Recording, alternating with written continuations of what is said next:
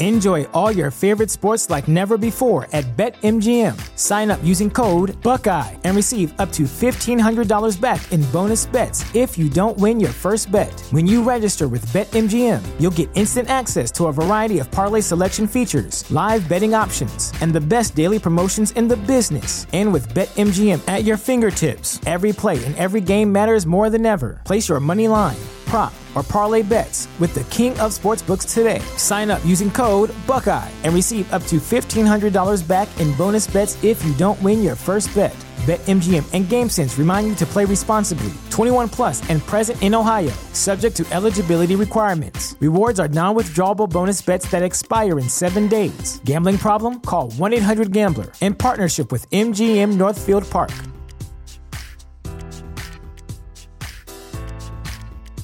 Presented by T-Mobile, the official wireless partner of Odyssey Sports. With an awesome network and great savings, there's never been a better time to join T-Mobile. Visit your neighborhood store to make the switch today. Let's ride. Time for the words that are recited before each and every game here at Dodger Stadium. Take it away, Finn.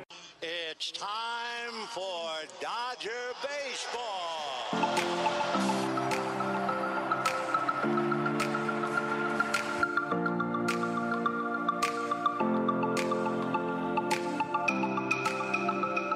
What is going on, Dodgers fans? Hope you're all doing well out there. The Incline Dodgers podcast is brought to you by Fansided. We're very excited to be a part of their network, as well as Minute Media, and you can read Dodgers content on DodgersWay.com. Oh, man, last night was quite a doozy, but your Los Angeles Dodgers survived the wild card game. Tip the cap to the Cardinals, though. They really battled us. I want to start this one off with Jake Reiner because we were both at the game. And Jake, I want to get your thoughts on last night's action. I have many thoughts on this. I learned a couple things last night. One, I never want to do that ever again. I hated that wild card game with a passion. It was brutal up until Chris Taylor hit that walk-off home run. It was excruciating the entire time I was there. The second thing I learned, because I've never watched a high-stakes game with Kevin before, especially at the ballpark, is that Kevin is almost like a silent assassin the whole time. He doesn't get angry. He is animated at the right times when there are big moments, but he just keeps it in. He keeps it to himself. Me, I'm like, son of a bitch, like I'm going crazy when things don't go our way, and I'm exploding when things go the right way for us. So it was an incredible game to watch, and we all, I think, predicted, or at least we thought that it could happen this way, where the offense just does not produce like we want them to. And runs were at a premium. Adam Wainwright was terrific. Max Scherzer wasn't as terrific, but still kept us in the ball game. And the Dodgers bullpen, I can't say enough about them. We'll get into all of the nitty gritty with that, but unbelievable job by the Dodgers bullpen and by Dave Roberts.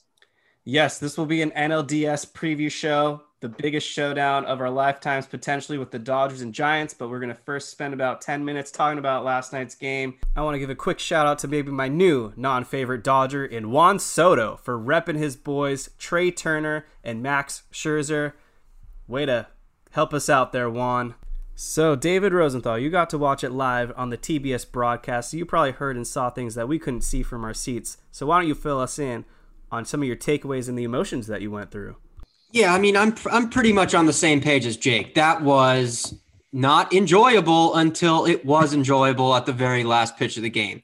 I felt like dying for 2 hours. I was on the floor at one point after Trey Turner hit that double play. I legitimately felt unwell for 2 hours of my life. That was quite a roller coaster, but that's baseball, and it worked out. The things I will say real quick is Dave Roberts and Andrew Friedman drew up quite the game plan, and it was executed pretty much perfectly. It had the potential to backfire if that went into extra innings. They were running kind of low on pitchers, and they burned Lux and all that other stuff. But as we saw, it didn't matter. And secondly, I just need to take my hat off to Joe West, because you guys were at the game. You couldn't see the strike zone. You couldn't see what was, missed calls or what. it was near perfect. He missed one call to Justin Turner. He had the game of his life, and it is probably his last game ever. He showed out, and God, did we need him to have a good game, and he did. So great job by the bullpen. Great job by Roberts, Friedman, obviously Chris Taylor. But can we not do that again? That was first game of the playoffs. Like let's get some easy ones here. Yeah. I don't think they're going to get easier, but we can touch on that later. Joe West going out like Peyton Manning on top. Yep. If you follow ump scorecards, 98% accuracy on the inside zone and 97% overall. So good job, Joe. Way to go out, Cowboy. I think this is a good question to kind of start the show off by Sam Shearer, friend of the show.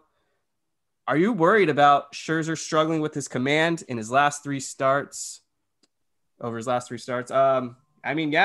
was obviously the starter, and he didn't seem to have command of his pitches.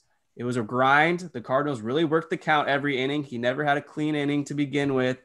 And after 4 1/3, Roberts, as much as Scherzer didn't want to get taken out, he made a call to the pen. And in this situation, it absolutely worked out. But I guess to answer the question, Max Scherzer, are we worried? No, but what do you guys think? And overall dissect his performance? Well, I know one thing's for sure. Sam definitely read Dylan Hernandez's column in the LA Times. Yeah. God, that guy's a miserable, sad sack. I know him and McCullough.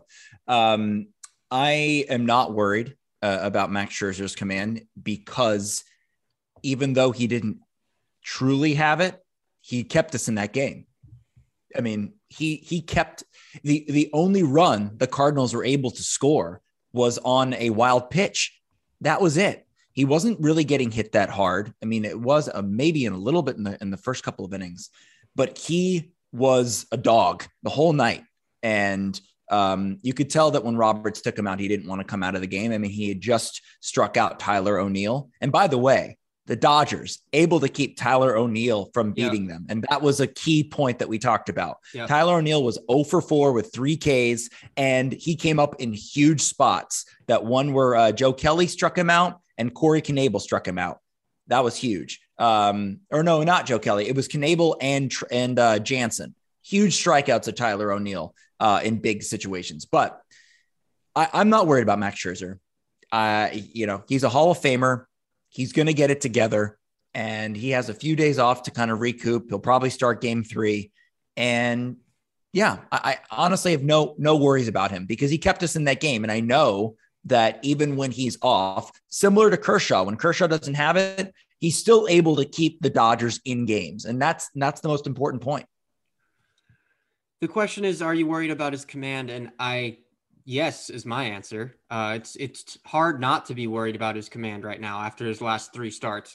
Am I worried about his ability to keep the Dodgers in games? No, I'm not.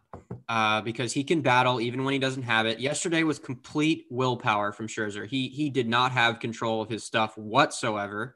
And he still managed to, spin 4 1/3 innings of 1-run ball. So yes, to Sam's question, I would imagine it's hard to not be worried about his command. Because, on Monday for game 3, who knows what the first 2 games are going to be, but the Dodgers are going to need him to go somewhat deeper in the game than he did last week. And you're not going to be able to do that if you don't have command, which he hasn't had for 3 games. So yes, I'm worried, but I'm not worried about him overall. I want to give a huge shout out to Joe Kelly for putting out the Flames in that 5th inning.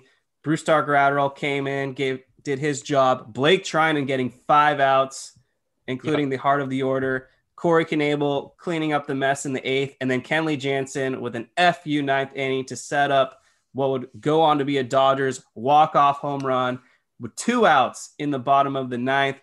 The other guy that we have to give major props to, though, is Cody Bellinger, who a lot of Dodgers fans didn't want to see him starting in this game to begin with. But not us. Yes, we all had him in our lineup. But Cody Bellinger managed to reach base 3 times, one of them on a base hit. And I think a key factor is he was the only Dodger to get steals in this game. He had 2 stolen bases, including one in the bottom of the 9th, which obviously wasn't the reason they scored the go-ahead run, but maybe it still got in Alex Reyes' head to begin with because it went from having a runner on first base to now all it would take for Chris Taylor is a base hit and the Dodgers win. And what does Reyes do? We said he was the one reliever that they really had struggling going into that game. He had like a 6 ERA in the second half or whatever. Serves up a hanging breaking ball to Chris Taylor, who smashes it over the left field wall. Dodgers walk it off. Like you guys were saying, I was the most miserable I've ever been at Dodger Stadium for the first 8 innings, but it was all worth it in the very end. CT3 right here. Your guy, Klein25, said he needed to be in the lineup. He didn't get the start. I was wrong on that part, but I said he would come through because this is what those veterans do in big moments like this. Cody Bellinger, Chris Taylor, and Justin Turner, all part of that 2017 team. Justin Turner was also the difference because he hit the game-tying home run off Adam Wainwright, the only run that the Dodgers were able to score off Waino. And that's your ball game right there. Yeah, I mean, Cody Bellinger, like the old saying goes, the things that he did may not necessarily show up in the box score. The only thing that does show up in the box score is the fact that he got a walk in the 9th inning. But that walk was huge because it allowed Chris Taylor to come to the plate. And we didn't need Chris Taylor's run, but we needed his bat. And I agree that stolen base the second stolen base that he had of the night definitely rattled the cage of Reyes.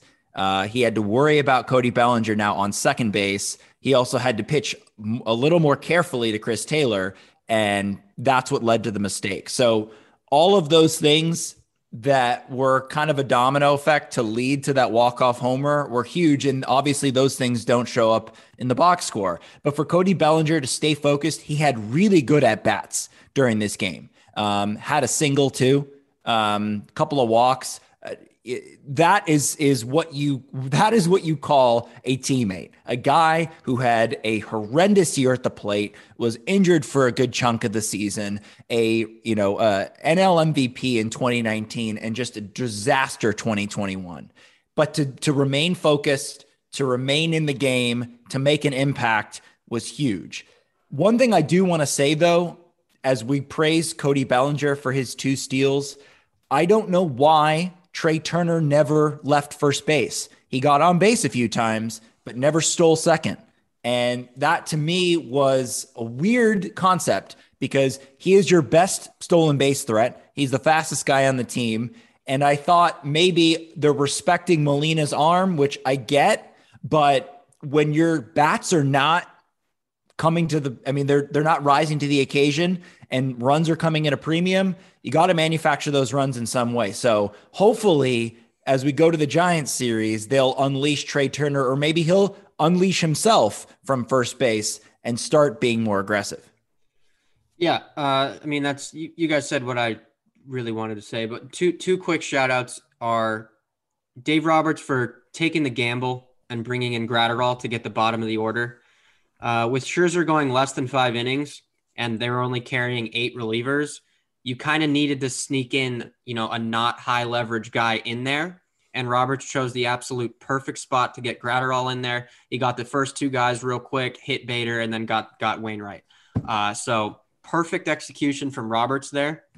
And also another perfect execution was bringing in Chris Taylor in the double switch, obviously for the home run, but not just for the home run, for the catch in left field he makes. Because AJ Pollock doesn't make that catch. That is a single if AJ Pollock is playing left field in that game.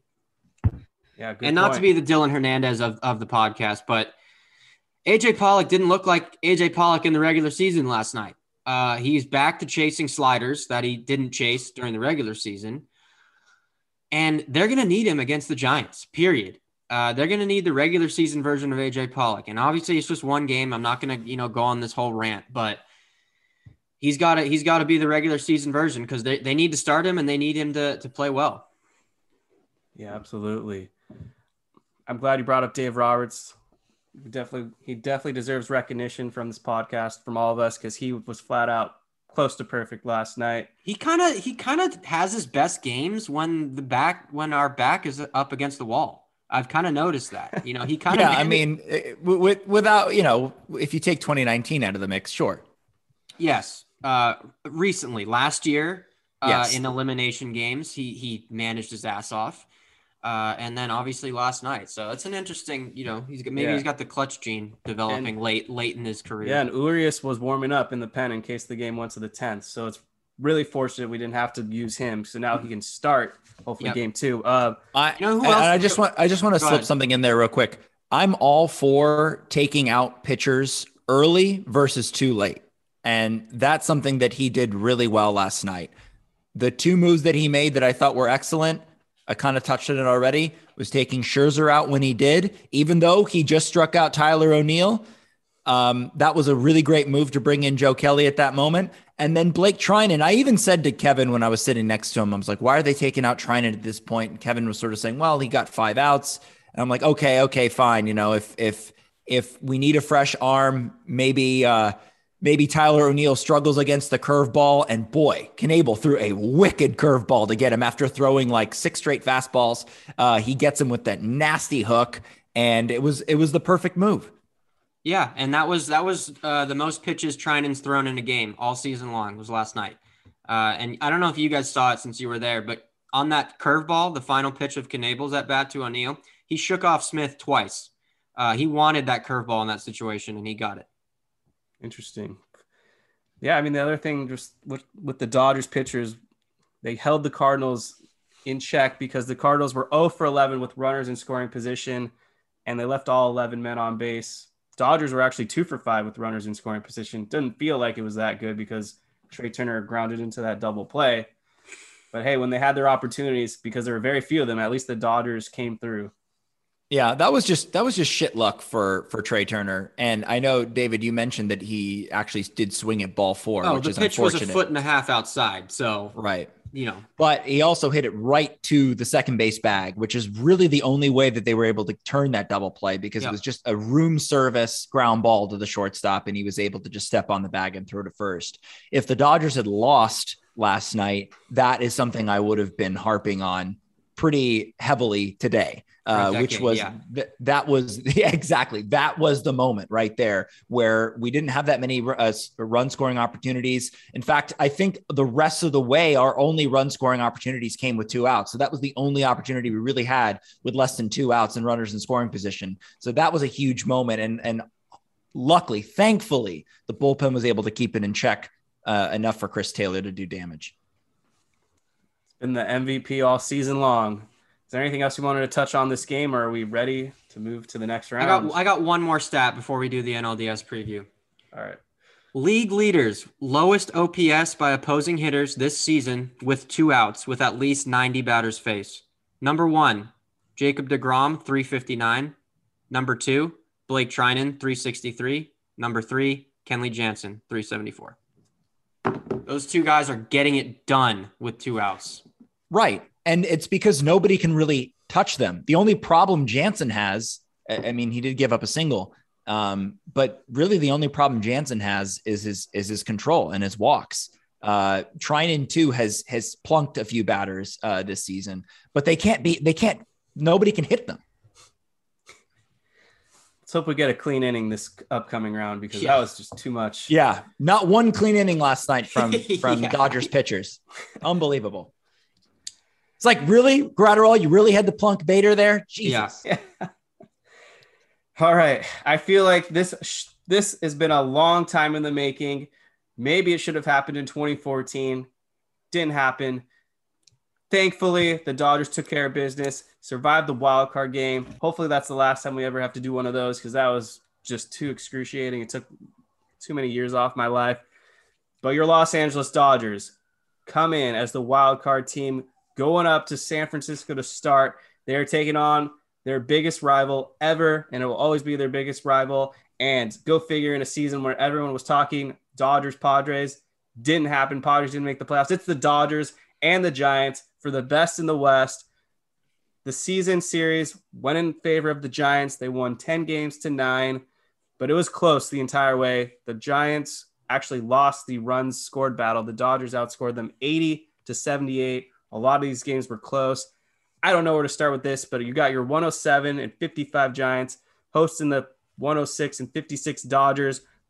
We think we have an idea what the first pitching matchup will be, and that's Logan Webb against Walker Buehler. This is a weird thought, and I don't have any stats to back this up, but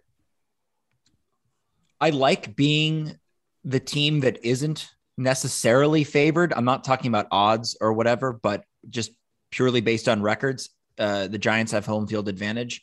I almost like starting it that way because I feel like it'll be maybe even easier to steal one or two games away, as opposed to having home field advantage to start and having that pressure of like, we better win one of these two games. So I kind of like that in a way.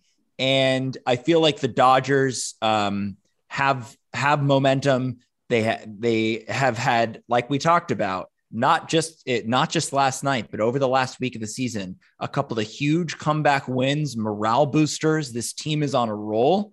And I feel pretty confident going into this series. I like the Dodgers in a series versus anyone, as opposed to having a 1-game playoff. And the Dodgers accomplished that last night. Yeah. So this first game is a bit tricky. Logan Webb has pitched well against us this year. He's had 3 starts versus us, 1 in May, 2 in July. First start, 5 innings, 1 run. Second start, 5 innings, 2 runs. Third start, 6 innings, 1 run. All those games, though, he never threw more than 80 pitches in those games. They've kind of let him expand his pitch count later in the season. Lately, he's been throwing closer to 90 to 100 pitches. So, I think we're going to see more than 5 or 6 innings from Logan Webb, unless the Dodgers get to him, of course. But Buehler obviously pitched well in that last outing of the season. The one thing I do like Jake just said, Game 3, it's looking like it's going to be Max Scherzer versus Alex Wood. Yeah. That is a very winnable game for the Dodgers. Yes, Alex Wood is left-handed. Yes, blah, blah, blah, all the struggles with the first lefties. They've hit him before. They hit him well earlier in the season against the Giants, and they can hit him. He is not some shutdown, ace of a staff. He's never going to be that guy. Could he shut us down? Yes, but I love that matchup. So the Dodgers are in very good shape if they take 1 of 2 in San Francisco. If they take 1 of 2 in San Francisco, they're going home against Alex Wood with Scherzer on the mound, primed to take a 2-1 advantage. And then all you got to do is win 1 game. So, look, I don't know if it's going to be Friday or Saturday, but first of all, you have to win 1 in San Francisco. And second of all, if you win 1, the momentum swings drastically in your shift, in your favor. No doubt. 2 through 4 games are very winnable for the Dodgers, and we'll touch on those starters momentarily. But Logan Webb, aka Jesse Plemons, because that's who he exactly looks like to me. Is that the guy from Breaking Bad? It is, and from everything else, Friday Night Lights, yeah, and married to Kirsten Dunst. But is he really married to Kirsten Dunst? He is. Good for him. Logan Webb had a great season. We did not expect him to be the Giants' ace entering the season, but he blossomed into that role. Finished with an 11-3 record, 3.03 ERA. I did a deep dive on all his pitches, and for the most part, they're all hittable except the slider. He throws that a majority of the time and generates a whiff rate about 50%. No one can seem to touch that slider, holding opposing batters in the low 100s. So that's going to be the pitch to watch out for, because we have a lot of Dodgers that chase the sliders, aka Pollock and Taylor and Bellinger. But right-handed batters, he does a pretty good job of holding them in check. 210, but lefties are batting 260. But this is what really concerned me about Logan Webb. In the second half, he went 6-0 with a 1.96 ERA. He got really white hot. At Oracle, he's been nearly unhittable, 7-0 with a 2.71 ERA. But he does have some weaknesses. In the 4th inning, 5.84 ERA. Innings 7 through 9, he tends to fall off big time, 10.80 ERA.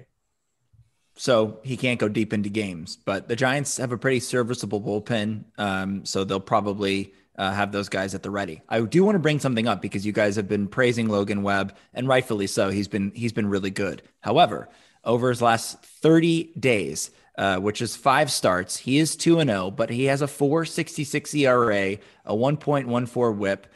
Hitters are hitting 250 against him, but he does have 31 strikeouts and only 6 walks. That's what I've noticed in looking at all of these Giant starters, is that their strikeout to walk ratio is pretty damn good. But Logan Webb having a little bit of struggles lately, so hopefully the Dodgers can capitalize on that. And it's looking like there's 2 Dodgers that see him well, while a lot of them don't. Chris Taylor, 4 for 13. and Justin Turner, 3 for 7 with 2 RBIs. Overall, I mean, against the Dodgers, we're hitting 127 off him this season. So Logan Webb's been really tough for us. But Walker Buehler, the Giants have seen him a lot, 6 times this season. And the last time that they saw him, it did not go well for Buehler. He gave up 6 runs over 3 innings, but overall in the season, over 37 innings, 2.19 ERA. Giants are hitting 209 against him. Yeah, it always concerns me when one of our pitchers is exposed to an opposing lineup in that amount of volume. We saw it with the Padres a lot this year. They saw our top guys pretty much every series. They didn't tend to capitalize it towards the end there. But this Giants team is a lot more Disciplined. Disciplined is a good word. They're, I don't think they're more talented than the Padres offense, but they are way, way, way better executors. So it's going to be interesting to see how Buehler can bounce back from that last start. But I trust him. It's playoff Walker Buehler. I'll be there Friday. I'm looking forward to it. Yeah, and also one interesting note is that I heard an Alex Wood quote essentially comparing the Giants' offensive approach to the Dodgers' offensive approach. These two teams do not chase, and they are very disciplined. And I don't know how this was implemented, but essentially what the Giants' offensive strategy has been this season is just to swing really hard at strikes. I don't know. I mean, I guess that's easier said than done, but they have definitely bought into that and have done that really well. I was just reading this quote by Walker Buehler. I guess last night during the celebration, he was twisting the twisties off the beer cans with his teeth, and a lot of people were bothered by it. And so Buehler responded on Twitter saying, "If you think that's weird, then maybe you haven't drank a lot of beer in your life." Why were people responding negatively to that? I don't know. I feel like he was just feeling himself and wanted to get that off. So the second Giant starter, I want to just do a quick deep dive on, and then the rest we can just generally touch on. Kevin Gausman, who's been confirmed to start game 2 for them, 14-6 win-loss record, 2.81 ERA. In the first half, he was nearly untouchable with a 1.73 ERA, but in the second half, he kind of regressed with a 4.42 ERA, and the opposition was hitting 2.76 against him. He'll throw a 4-seamer, changeup, slider, which are all very hittable pitches for whatever reason. But his split finger fastball, for some reason, no hitter can seem to get any piece of that because the opposition is batting 133 against that pitch. But I will say the Dodgers faced him, or the last 2 times that the Dodgers faced him, Gausman didn't fool them at all. I think his last outing, Gabe Kapler pulled him after 3 innings because he threw 80 pitches. And then the one before, he went 5 innings, gave up a few runs, and threw 90 pitches. Yeah, Gausman is very, very hittable at the moment. Over his last 5 starts, hitters are hitting 298 against him. 4.18 ERA, 1.29 WHIP, and he's definitely very hittable. But he also throws a lot of strikes. Again, I mentioned the strikeout to walk ratio. Over his last 5 starts, 35 strikeouts, only 2 walks. So he's around the plate. Yeah, I got one thing to say on Gausman. Sticky stuff merchant. One of the biggest in baseball. This guy was absolutely unhittable for the first 2-3 months of the year. Implement the sticky stuff ban, and he has not been the same guy whatsoever. Even last year, too, in 2020, he was good. Yeah, I mean, his last month of the season, his ERA was 4.64. He had a great start versus Colorado and another great one versus San Diego recently. But this is a winnable game. This is a very, very winnable game against Gausman. Like Kevin said, he struggled mightily in his last start versus the Dodgers. 3 innings, 80 pitches, 3 walks. They worked the count. They didn't chase. That's what they need to do if they want to win. This Giants bullpen is legit, and I want to get into that in a little bit. But yeah, if they can make Gausman work early like they did the last game, and like teams have done to him since the sticky stuff ban, they can win this game. Period. He does not scare me. Logan Webb is a threat. Kevin Gausman does not scare me. And I just want to point out something that I think was huge last night, which is the fact that game didn't go into extra innings means that the Dodgers didn't have to use Julio Urias. Yeah. And that's huge because Urias has basically thrown more innings this year than he's ever thrown in his life. And so the more rest you can give that guy prior to his start, I'm all for it. And so he should be ready to go in game 2. Yeah, Yep. and I have a feeling the Giants are going to do everything they can to hide Anthony DeSclafani from the Dodgers. I think they are going to do everything to not pitch him because the Dodgers see that guy very well. You think they would go with a bullpen game over him in game 4? Would not surprise me. Whatsoever. He's actually been one of their better starters over the last 30 days, but against the Dodgers, the Dodgers have hit him well. I could see them pitching him for one turn through the lineup and taking him out. Yeah. But speaking of Urias, the 20-game winner will probably start game 2. You have to assume at this point. He will. 2.96 ERA to finish the season. San Francisco overall kind of hit him well, batting 274. But Urias went 2-1. He had one really bad start, but I believe that was more earlier in the season against them. But finished with a 3.38 ERA, so you'll take that. And I think the key for Urias is just be efficient, because not to overthink things, but this Dodgers bullpen, we just worked them a lot in this wild card game. You will have to assume Buehler's going to pitch kind of deep into this game, but I think once we get to game 3 and 4, well, not Scherzer so much, but game 4, we're going to want our bullpen as rested as possible if we reach a game 4. Also, yeah. I'm glad that Urias is starting at Oracle Park. You know, without Muncy in the lineup, he really hits well at Oracle Park, so he could be a giant killer in the lineup. Yeah, I mean, these two pitching staffs overall were the best in baseball. Dodgers were number 1 with a 3.01 ERA. San Francisco was 2, 3.24, and they were both 1 and 2 in the second half. So they are legit. Game 3, I assume, will be Max Scherzer against Alex Wood. David already mentioned that.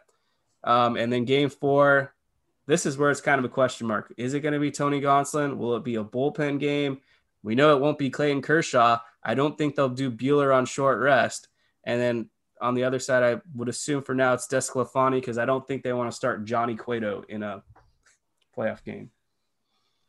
I wouldn't close the door on Buehler going on short rest. You know, it really depends on where the series stands. Yep. If the Dodgers are down 2-1, I think you're going to see Buehler. I don't think they're going to go with Gonsolin or a bullpen game. If he pitches, he'll pitch Friday, so game 4 would be on Tuesday. So that would be Saturday, Sunday, 3 full days rest. Not ideal, but he could give you 3 or 4 innings, and I think that's what they do if they're down 2-1. But then doesn't that mean you have to pitch Julio on 3 days rest? You would do the same thing in game 5. Oh, we won't worry about that. If you're down 2-1, you got to win game 4 to even have game 5. Yeah, I don't trust Tony Gonsolin in a winner take all situation. Yep. I mean, hey, I think Gonsolin might have to pitch in the game regardless, but I think you might see Buehler to start it. Was it Gonsolin or May that started game 7 of the NLCS? Was it May? May. Uh-huh. Yeah. May. And then it was basically a bullpen game. Yeah. Let's talk about the bullpen. So, David, I'll kick it over to you. So this Giants bullpen is really taken shape the last month of the season, and it's not the normal guys that we've seen. Tyler Rogers has fallen off a cliff, but the 3 guys I want to talk about are Dominic Leone, Jose Alvarez, and most of all, the biggest threat in the Giants bullpen is Camilo Doval. I don't know exactly how to say it. This dude has been lights out. He has not given up a run in the last month, 13 innings, no runs. Jose Alvarez, last 30 days, 10.2 innings, 2 earned runs. And then Dominic Leone, 13 innings, 2 earned runs. That's their 3-headed monster. They're going to get Jake McGee back, who just came off the IL as well. We know the Dodgers struggle versus lefties, so you'll see him. But Doval has really emerged as their closer. And I think that's how he's going to be used in this series. You know, we've seen Gabe Kapler, take a book. Farhan Zaidi is similar to Friedman in the sense that they're going to play the matchups. They're always going to make a lot of pitching changes, and Gabe Kapler does that pretty well this season. So basically the key to the Dodgers is don't be down when Doval is coming in the game, because he's been lights out, and it's going to be tough sledding against him. Yeah, I mean, this is sort of the approach we needed to have a few years ago against the Brewers, because they were all bullpen, if I remember correctly, in 2018. And so it's really going to be on the Dodgers offense again to get to these starters. That's just a key. I mean, last night, even though the Cardinals bullpen did do a good number on the Dodgers lineup, their bullpen is nowhere near what the Giants have. And so it's going to be key to get to these starting pitchers early. And like David said, don't be down when you have to face these guys. It's easier said than done, but that's got to be the game plan. Yep. Yeah. This Giants team, in my opinion, is the second hardest team we've ever had to face during all these postseason runs dating back to 2013. I'd give the 2018 Red Sox the edge. They were also cheating, so who knows? But these bullpens, like David said, the Giants have the number one bullpen in baseball, 2.99 ERA. Dodgers right behind them, 3.16. The 2 weak links in the Giants bullpen. One guy I mentioned already, Tyler Rogers. We've hit him well. He has not pitched well in the last 30 days. 14 innings, 7 runs, and also a guy I mentioned to both of you in our text chat about a month ago when we were discussing the prospect of facing the Giants in the playoffs, Zach Littell. That is their weak link right there. Those two guys. So Kapler uses him quite a bit, right-hander. So the Dodgers have a much better chance as if he was a left-hander. Those are the two guys. You'll see both of them used earlier in the game as opposed to the 8th or 9th. But if the Dodgers get their chances, they got to capitalize against those two guys. Yeah, don't sleep on Harlan Garcia. They use him quite a bit too. Another lefty who he kills us. Yeah, I don't like he's watching. Been bad. He's been bad lately, but yeah, I agree. Lefty. I don't like watching Tyler Rogers pitch because he's kind of a submarine arm and he doesn't throw hard at all. But somehow he's deceptive when he faces us. Other than that time, Will Smith hit the home run off him, but he frustrates me. And he's kind of like that Padres lefty. What's his name again? Tim Hill. Yeah, he's kind of like Tim Hill, but the right-handed version. That just infuriates me. He also gets a lot of calls from the umpires because the arm angle and the delivery is so funky that it throws off the umpires too. I don't know if you remember, anyone listening, the worst strike call of the season was Tyler Rogers throwing a ball about literally 2.5 feet outside and a foot low, and it got called a strike. So he's going to fool umpires too. Yeah. Is there anything else to cover on the pitching before we switch to the bats? I mean, I think we're okay. The Dodgers are going to need their top arms, Kenley and Trinan and Vesia and Bickford and Knebel to perform, period. Because we don't know what we're going to get from our starters. Buehler's been a question mark as of late. Pitched well last game, but overall kind of a question mark. Scherzer kind of a question mark. And Julio Urias has been the most consistent of the bunch, but like Kevin said, most innings of his career by far this season. So we don't know what we're going to get. We need our bullpen to come through as it did last night.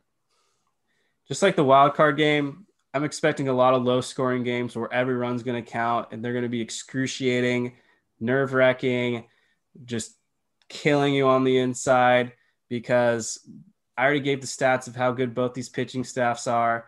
And we're going to switch over to the offense in a second, but these pitchers are going to make our lives miserable. And I think the key is just going to be, Wainwright was a guy where I didn't expect it because he's just so efficient. Can't say the same about Gaussman and Wood. We're going to have to really work these starters' pitch counts and try to wear down their bullpen before this series gets too deep and we're in trouble. Oh yeah, real quick before we talk hitters, I think we got to do the fans a service here and predict what we think the Dodgers bullpen is going to be. So I have the guys listed, and I think there's going to be one spot where we might have differing opinions. So obviously Kenley Jansen, Blake Trinan, Corey Knebel, Joe Kelly, Phil Bickford, Brusdar Graterol, Alex Vesia, David Price. That's 8. And then with that 9th spot, you either go lefty or a righty.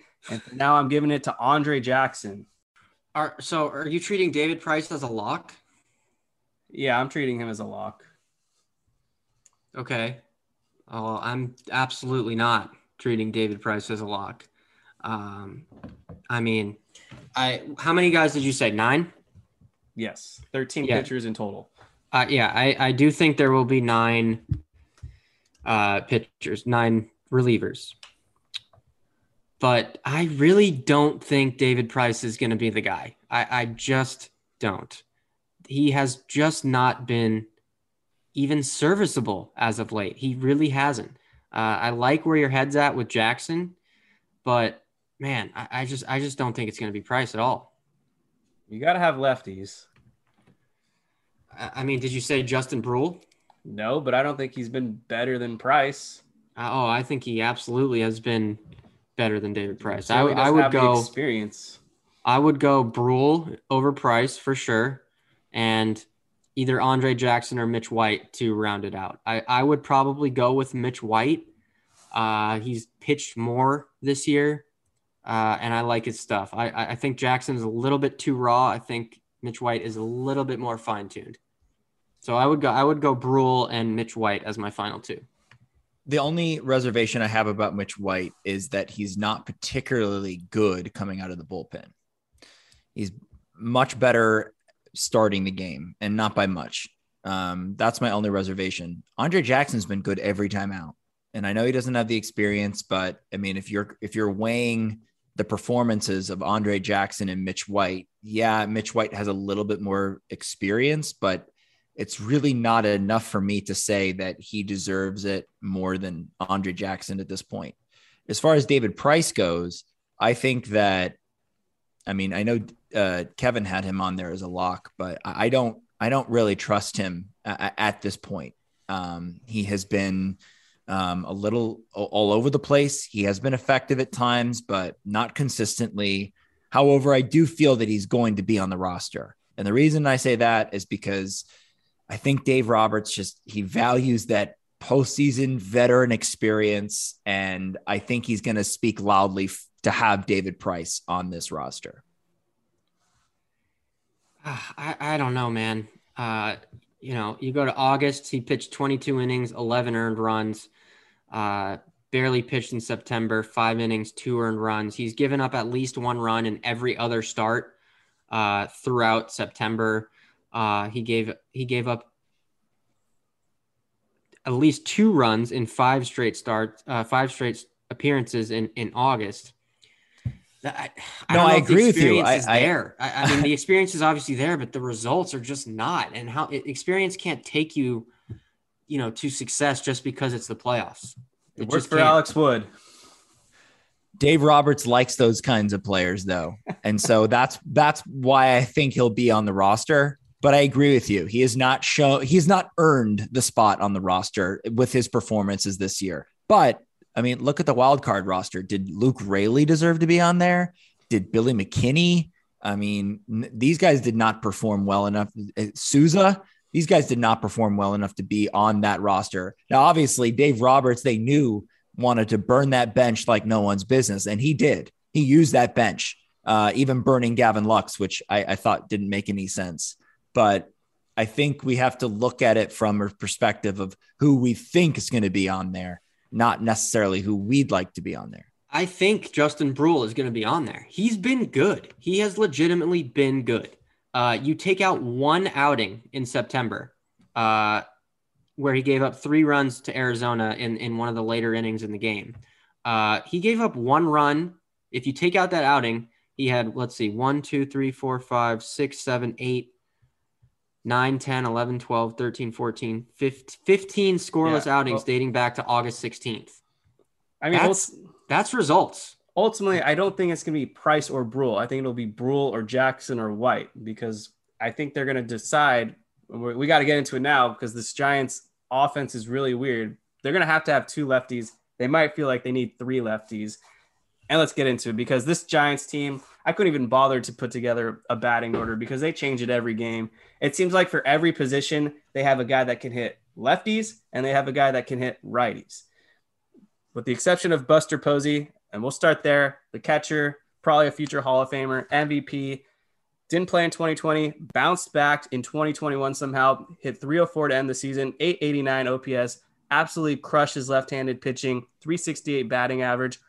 I think the key to stopping Buster Posey, this stat stood out to me. You can't throw him a first pitch to hit, because on the first pitch, he's hitting 415 against the Dodgers this year, batting 294 with a 400 on base, 3 home runs, lifetime batting 293 against the Dodgers. He is essentially the heart and soul of this team. And to beat the Giants, you got to start with first beating Buster Posey. The approach from the pitching side of things for the Dodgers cannot be what it was last night against the Cardinals. because if you allow the Giants to get on base, they're going to find a way to score. Now, the Cardinals couldn't do it last night. They were 0 for 11 with runners in scoring position. They left 11 runners on base. If you give that to the Giants, they're going to score. Maybe not every time, but they will score. And that's the key, because I feel like every time Buster Posey comes up, there are runners in scoring position and he ends up coming through. So what that means is let's let them earn their way on base by a hit. Let's not hit them. Let's not walk them. Let's tighten up that defense and make sure that we are executing when we need to be executing, because as soon as we allow them, give them outs, give them base runners, they're going to take it. Yeah. What I think is going to happen a lot is the Giants set an MLB record with 18 pinch hit home runs. So they're going to turn over their lineup real quick. We saw it in the series, I want to say in August or September, we played them, and they took out Lamont Wade in the third inning. I don't know if that would be a smart move now, because Lamont Wade is apparently God. But what I think is going to happen is at some point in the game, Lamont Wade's going to be coming up 6th, 7th inning. Roberts is going to go to Vesia, and then Kapler's going to counter by taking Wade out, bringing in a righty like a Slater or Duggar. I forget which one is right-handed. Slater. Yeah. So, look, there are going to be a lot of moves and a lot of counter moves. So, just a matter of which one is going to prevail. What was Wade Jr.'s clutch stats that were just stupid? Like in the I don't have the exact number, but I think it's 10 for 16 in the 9th inning with 9 RBIs, and then extra innings 1 for 2 or 2 for 3 with like 3 RBIs. It's ridiculous. He might as well have just been hitting 1,000. I mean, just every time. It's crazy. I don't know how you could ever take him out of the game with those stats. I really don't. Yeah, exactly. So we mentioned Wade Jr. You'll see him all over the field. Darren Ruff's back, first baseman, sometimes outfielder. Finished batting .271 on the season with 16 home runs, .904 OPS. That's just stupid. Against lefties, he crushed them with 1,000 OPS. And then you got Wilmer Flores. You'll see him mixed in there too. That guy kills us. I wonder what his stats are against the Dodgers this year. He's killed us. He's always crushed lefties for his career. Always going to be batting over 300 against them. So you'll see him in the Urias start for sure. And then at second base, they mix and match with Donovan Solano and Tommy La Stella, both guys that shouldn't be good, but yet they seem to arise to the occasion. I don't get that. At shortstop, Brandon Crawford. I want to talk about him right now because I don't know how he is rejuvenated. The numbers don't make sense based off his career. His on-base percentage for any of them. It's the whole team. True, but especially Crawford. You look at his on-base percentages by the year, starting in 2017, 305, then 325, then 304, then 326, and now here we are in 2021, 373 on base. Finished the season batting 298, 373 on base, 895 OPS. 24 home runs, probably a career high, 90 RBIs. It's just stupid. Thankfully, Brandon Belt is injured with a broken finger, so we won't see him. That's worth mentioning because he also had off-the-chart numbers out of nowhere. Yeah, and I just would like to throw in, it's really good that we're not facing Brandon Belt because over his last 15 days, he was hitting .471, well over 1,000 OPS, 3 homers and 5 RBIs. So he was on a freaking tear. So I'm glad that we're not facing him. I guess it's sort of like both teams are down their significant first baseman. So I guess we'll have to see if that plays any advantage. Yeah, we'll see. I mean, Muncy also murders the Giants. I know. It's really unfortunate. Yeah. Really unfortunate. Yeah. That's 21. That's the 2021 Dodgers for you, though. I was going to bring him up in a little bit. Then you could let me know if either of these two guys have been hot recently, but their third basemen are both lefty killers, Evan Longoria and Chris Bryant. And then just a bunch of dudes in the outfield, Dickerson and Duggar. They might as well be the same person because I think they do the exact same thing. And then you got Yastrzemski, who doesn't hit for average, but he's got some pop. Can't sleep on him, another lefty bat. And then Austin Slater. This is the guy that I'm actually randomly worried about. Kills the Dodgers, hit .394 against them this year. An OPS of over 1,100 with 2 home runs, He's another lefty killer. He's probably the guy you'll see come in for Lamont Wade at some point. They just have a bunch of dudes that are overperforming. Yeah, and one thing I'm hoping will hurt them is the extended rest here. They haven't played since Sunday. They've kind of just had this momentum going this entire season where it's just game after game. They just keep rolling. And aside from the All-Star break, they haven't had a real rest this long. So I'm hoping that this rest period kind of throws them off a little bit, whereas the Dodgers kind of can build off of that walk-off win. I mean, look, wouldn't it be nice if this was the point where they all came back to earth, like, yeah. And they all just played basically to their potential, which is a lot lower than what it is right now. That would be incredible. It would be. And a lot of these guys weren't a part of that 2014, 2012 run or whatever. Chris Bryant has a World Series under his belt. Evan Longoria has played in a World Series, but like the Darren Ruffs of the world, the Yastrzemskis, the Slaters, very unproven when it matters most. And I feel like the Giants got a pass a lot of the season when teams like the Diamondbacks and the Rockies lied down on their faces and let the Giants just stomp all over them. Dodgers, like I already mentioned, play them tough every game. So these games are going to be a battle without a doubt. Yeah, just real quick, two of the guys we mentioned are super cold. Lamont Wade, 3 for his last 29, and Evan Longoria, 2 for his last 33. So hopefully that stays the same. I'm still terrified of Lamont Wade more than anyone on this Giants roster, but they're coming in ice cold. So Jay Bell on Twitter wants to know, do you think the Dodgers are going to stick with the same starting lineup that we just saw in the wild card game against San Francisco, like keeping Matt Beatty at first, or do they mix it up? Maybe put Gavin Lux in there, give him some at-bats? That's what our listener wants to know. I think it's going to be difficult to put Lux in center field in that stadium.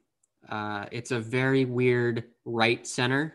It's a tough outfield to navigate.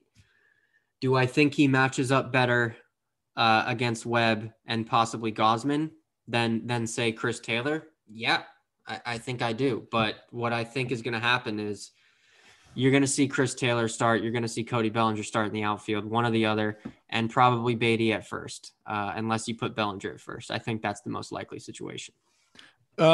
Didn't you say Chris Taylor had good numbers against Webb, or was it Gausman? I can't remember. I think it's actually both of them.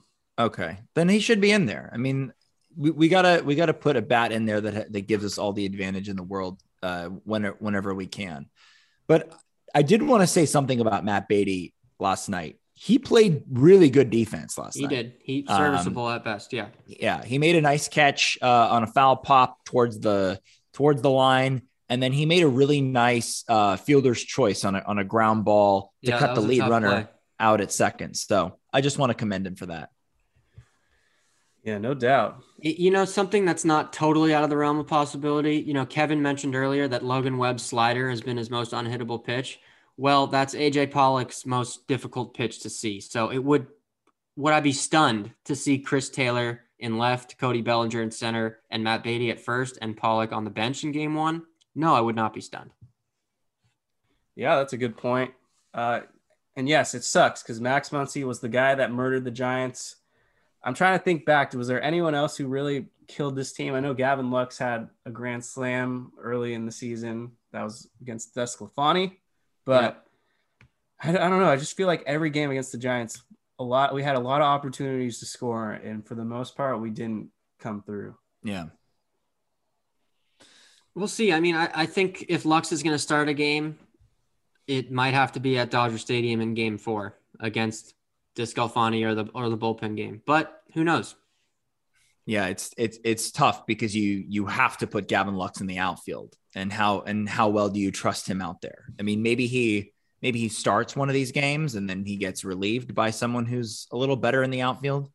But you have to think that Pujols is going to start against Wood, right?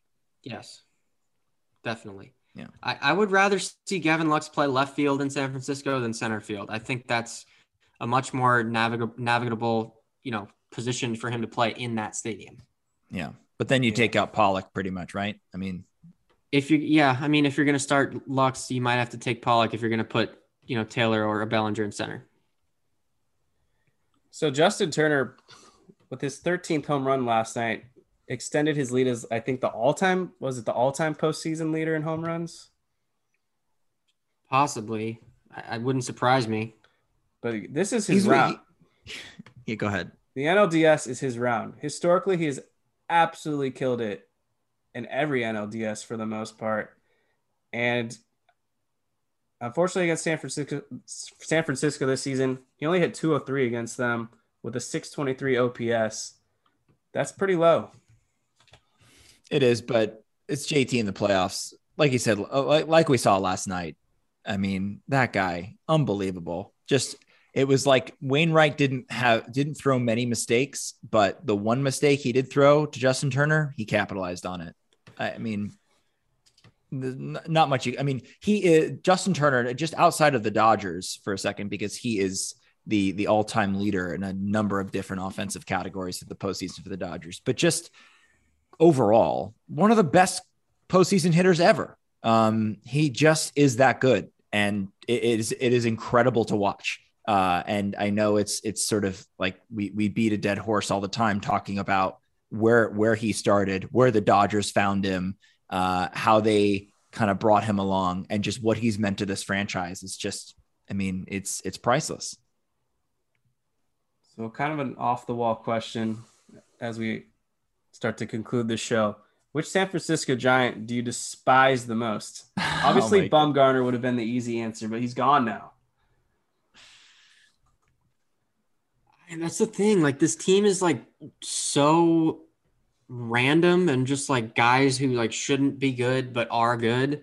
I don't really hate anyone on this Giants team. I just don't. I think I want to hate Lamont Wade. I really want to hate him. But he just seems like a good guy. Like, he just seems like he's like, I use the word despise. Doesn't have to be hate, but like just that player that. It's just like despise doesn't make it any better. Yeah, I agree with you about Lamont Wade. It's sort of like, are you hating him because he's clutch? I mean, because is that a reason to hate someone? I don't know. And I agree. He does seem like a good guy. I mean, he's just good. He's just good when it matters. All right, I'll humor you, Kevin. If I had to pick someone, it's Brandon Belt. Well, there you go. That's an easy way out. You won't have to worry about him. Yeah. Yeah. I'll go with Austin Slater. Oh, there you go. God. Okay, another follow-up question, Jake. If you were presented 10 guys who looked similar to Austin Slater and Austin Slater on the street, and a gun was held to your head, could you recognize Austin Slater, or would you be dead? I think you'd be planning my funeral. Okay, me too. Just I'd be buried with you. I'm gonna still go Buster Posey. I just hate losing to the Giants when he's involved because it happens way too often. It's hard for me to hate Buster Posey because he's just been so good for so long. It's out of respect, though. It's a respect thing. Yeah.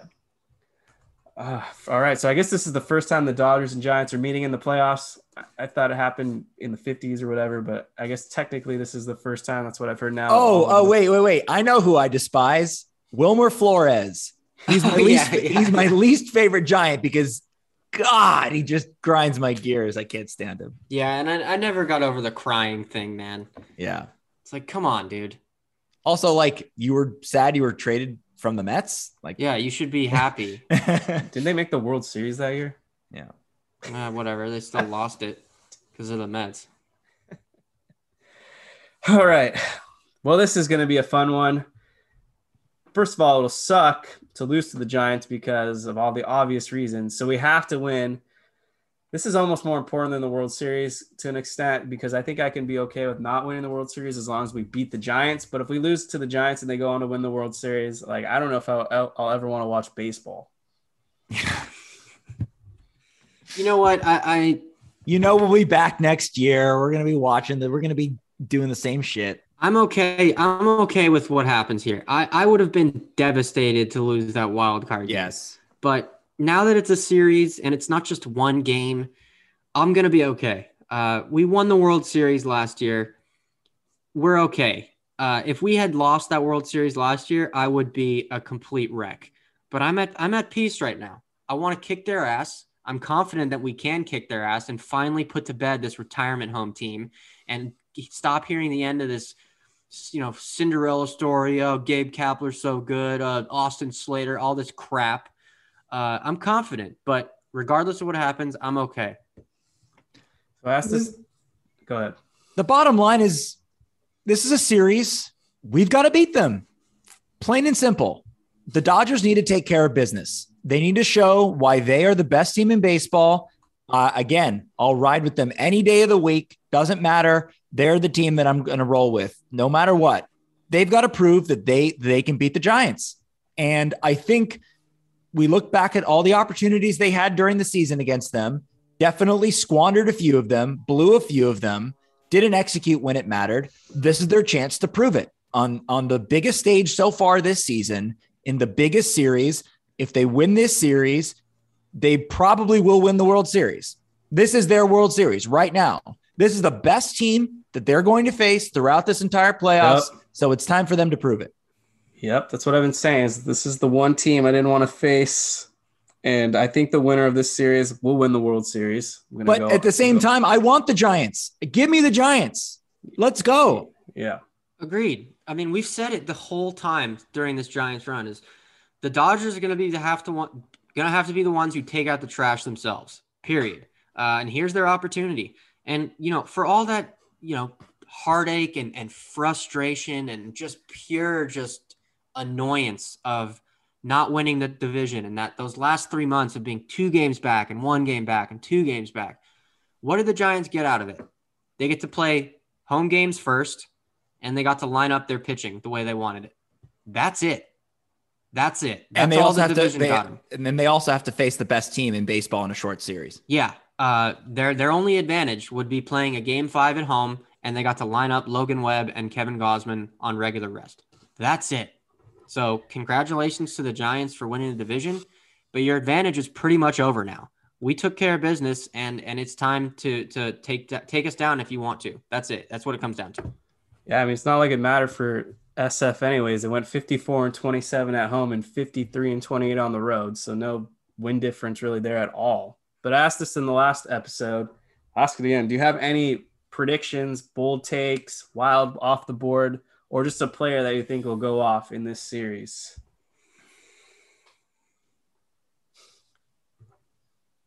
All right. You want me to get crazy? Please. The crazier, the better. All right. I think game 2 against Gausman, I think Cody Bellinger will have the game-winning hit. Okay. Right. I don't know if it's going to be a home run. Could be a single, but I think he's going to have the game-winning hit. My prediction, Mookie Betts is going to have the series of his life. We need him. We need it. We need We need him to carry this team. All these other guys have done it so far this year. It's time for him to shine, and I think he's going to have a big series. Okay. I have 2. The player that I wanted to spotlight, I think Trey Turner comes through, will hit close to 350 in this NLDS with numerous steals. And then the Giants, I think there will be at least 2 games where San Francisco doesn't have a home run. We're going to see at least one fluky Giants win. Oh, no doubt. And it'll be in San Francisco because the devil lives underneath there somewhere. And yeah. He lives in the water in McCovey Cove. But that's another thing about the series now. Like yesterday in the wild card game, I don't think Seager or Betts had a hit or even got on base. Mookie had 2 hits. Yesterday? Oh, yeah. But they were like right to the shortstop, and they shouldn't have been hits. Like Edmundo Sosa was like drunk or something. He was out. Yeah. He played shortstop like Sammy Sosa. That's why. Yeah, seriously. Okay, so ignore that part. But Mookie Betts and Corey Seager basically should have had no hits. And in a series, that's not going to happen. You can get by Corey Seager on one game, but over the course of the series, you're not going to be able to avoid his success at the plate.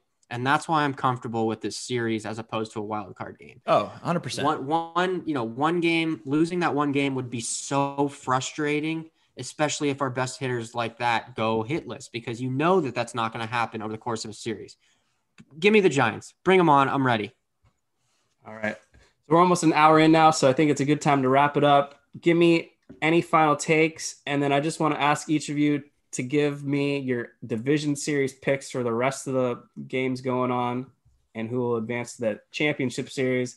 And then we can worry about picking going on further than that next round. But just give me the division series winners after you give me like any final things you wanted to discuss or takeaways. Go ahead, David. All right. My division series picks, I'm taking the Rays over Boston, taking the White Sox over the Astros, Brewers over the Braves. And I don't normally do this, but I'm going to do it. Dodgers in 4. Wow. Usually shy away from making those types of predictions. I do, and I'm not shying away anymore. All right. Well, my division picks are, I think, the same.